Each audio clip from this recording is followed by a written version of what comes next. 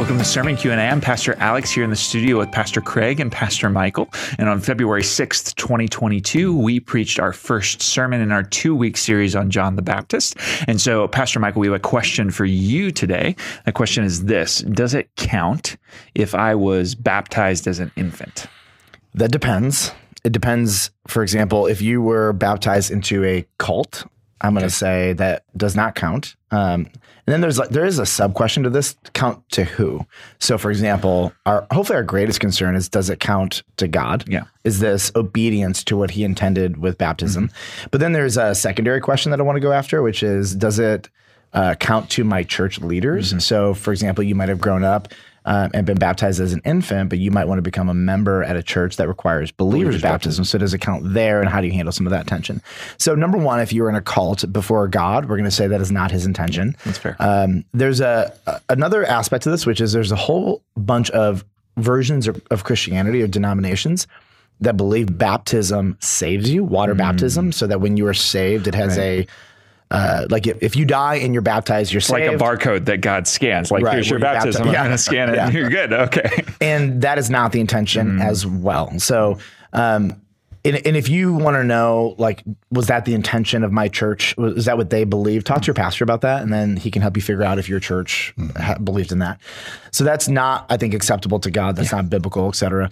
And then there is a whole set of Christian denominations that baptize infants, but they don't believe it saves them. What they do believe is some version of this, that when you baptize a child, it brings them into the covenant community. As you start kind of breaking that down, explaining that, it basically means there are benefits spiritual that come with being raised in a church, et cetera. You actually don't need baptism per se for that, because just by being in the covenant community, you get that. One of my challenges and concerns with that is that's not necessarily like an explicitly biblical concept. Right. It's a theological concept that I appreciate it, but I don't know that I could go to scriptures and really make a hard defense on that one. So let's just say this, and I think this will help set kind of a baseline for infant baptism. You're not going to find it anywhere in scripture. It's just not there. One of the reasons people do it is because kids in the Old Testament, 8 days old boys, were circumcised, and they make a connection between that. But nowhere in Scripture, and there's a lot of examples even of household baptisms, all of them are of an age where they are conscious of what they're doing. So there's just no examples whatsoever in it. Now, the reason this comes back to John the Baptist, and I think what happened in baptism with John the Baptist is really helpful here. Mm-hmm. So you had baptism existed before Jesus. Yes. And when somebody would get baptized, it was typically a Gentile who would get baptized because they were becoming a part of the people of God in the Jewish community. So baptism was primarily a ritual for Gentiles. Yeah, it was like a cleansing. Right? Yeah. So John looks at a bunch of Jews and says, you need to be baptized.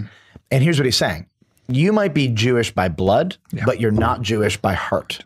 And so you are before God just like the Gentiles. So you need to be baptized. And by the way, Gentiles are under the judgment of God, but so are the Jews. And the only way in Scripture to get out of the judgment of God is to confess your sins to God. Like, that is it. So John's message was a repentance message. Repent, for the kingdom of God is at hand, which is what Jesus picked up immediately after John was killed. And his baptism was a baptism of repentance. So when you were baptized, and I think there were some secular cults in that day that were also practicing baptism, but not baptism according to God. But what baptism stood for was an identification with the message of what was being preached. Right. So here's what gets interesting. Which is why Jesus was baptized by John. 100%. So what is interesting is that none of the Jews' earlier rites that were done to them as kids counted. It had no effect on the relationship with God. So even though they had all been circumcised as kids, they did all the Jewish rites that they're supposed to do.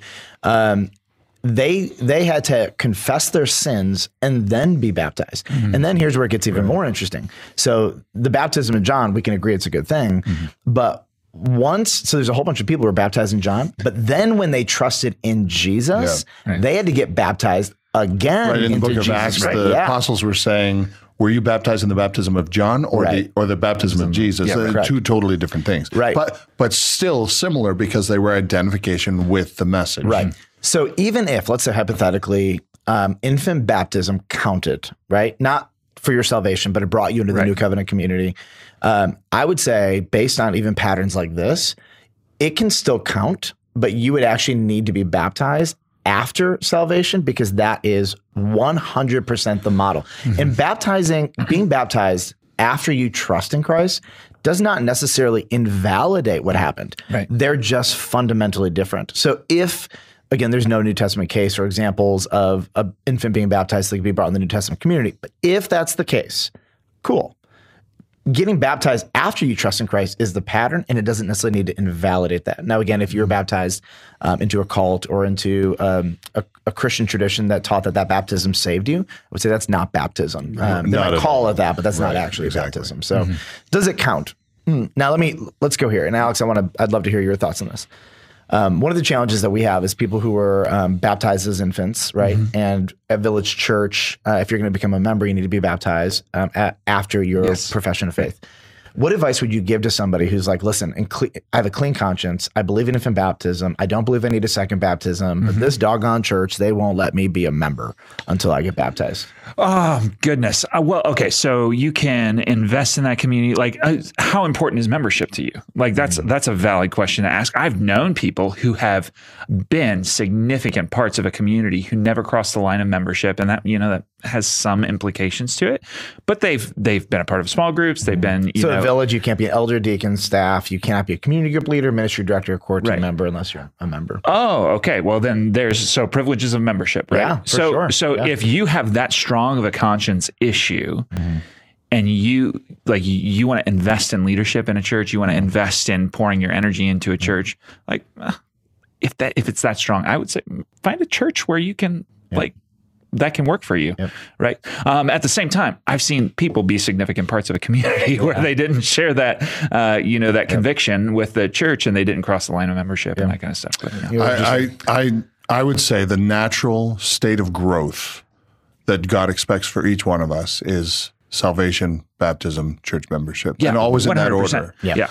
And so if somebody said, well, I don't want to do that, then I would just challenge them and say, why not? Yeah. Like John the Baptist's baptism is a great example. Yeah. Like people could have said, I was like baptized in the Jordan River. Yeah. Like that's the baptism of all time. Right. But the apostles would say, you know what, that's, it was a lovely moment. There's nothing wrong with it. Yep. It was powerful, but that's not what we're doing now, right? Right. Jesus said, go into all the world, baptizing. In the name of the Father, Son, and the Holy Spirit. In the name of the Father, Son, and Holy Spirit. So when somebody comes to know the Lord to faith for the very first time, the understanding whether they're 8 years old or 80 years old, once they come to faith in Jesus Christ, there comes a moment for that process to begin. They accept Christ in faith. They need to be baptized after that. And my question to them would simply be, you don't have to be baptized. But my question is, why wouldn't you? Why not? Yeah. My counsel to almost everybody is, it's not unbiblical. In fact, it's biblical. Most people are actually concerned of two things. They are concerned of offending their parents. Yes. That is an interesting dynamic there.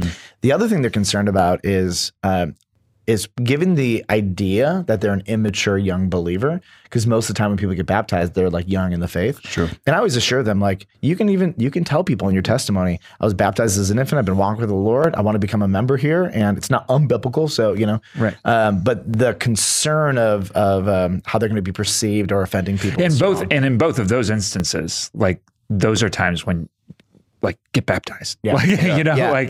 And honestly, we just tell people, it's not unbiblical, and don't go into a church and make them change their policies. That's just not, it's not good. 100%. And don't underestimate, the Lord may call you to a church that has a different view on baptism, because it's not a primary issue. If you believe in infant baptism, not regeneration, but like if you believe that is a good thing, like we are brothers in Christ. Like absolutely, we are in arms. I may not agree with you, but like we can partner in ministry together, right? Like very good friends who are infant Baptist. I grew up in a church that was infant Baptist, so like for me, it's very normal. Yeah, and I appreciate what you said. We're not taking anything away from the faith of your parents that wanted to baptize you and bring you up in the faith. That is a good and powerful and loving thing to do. Nor invalidating what they did.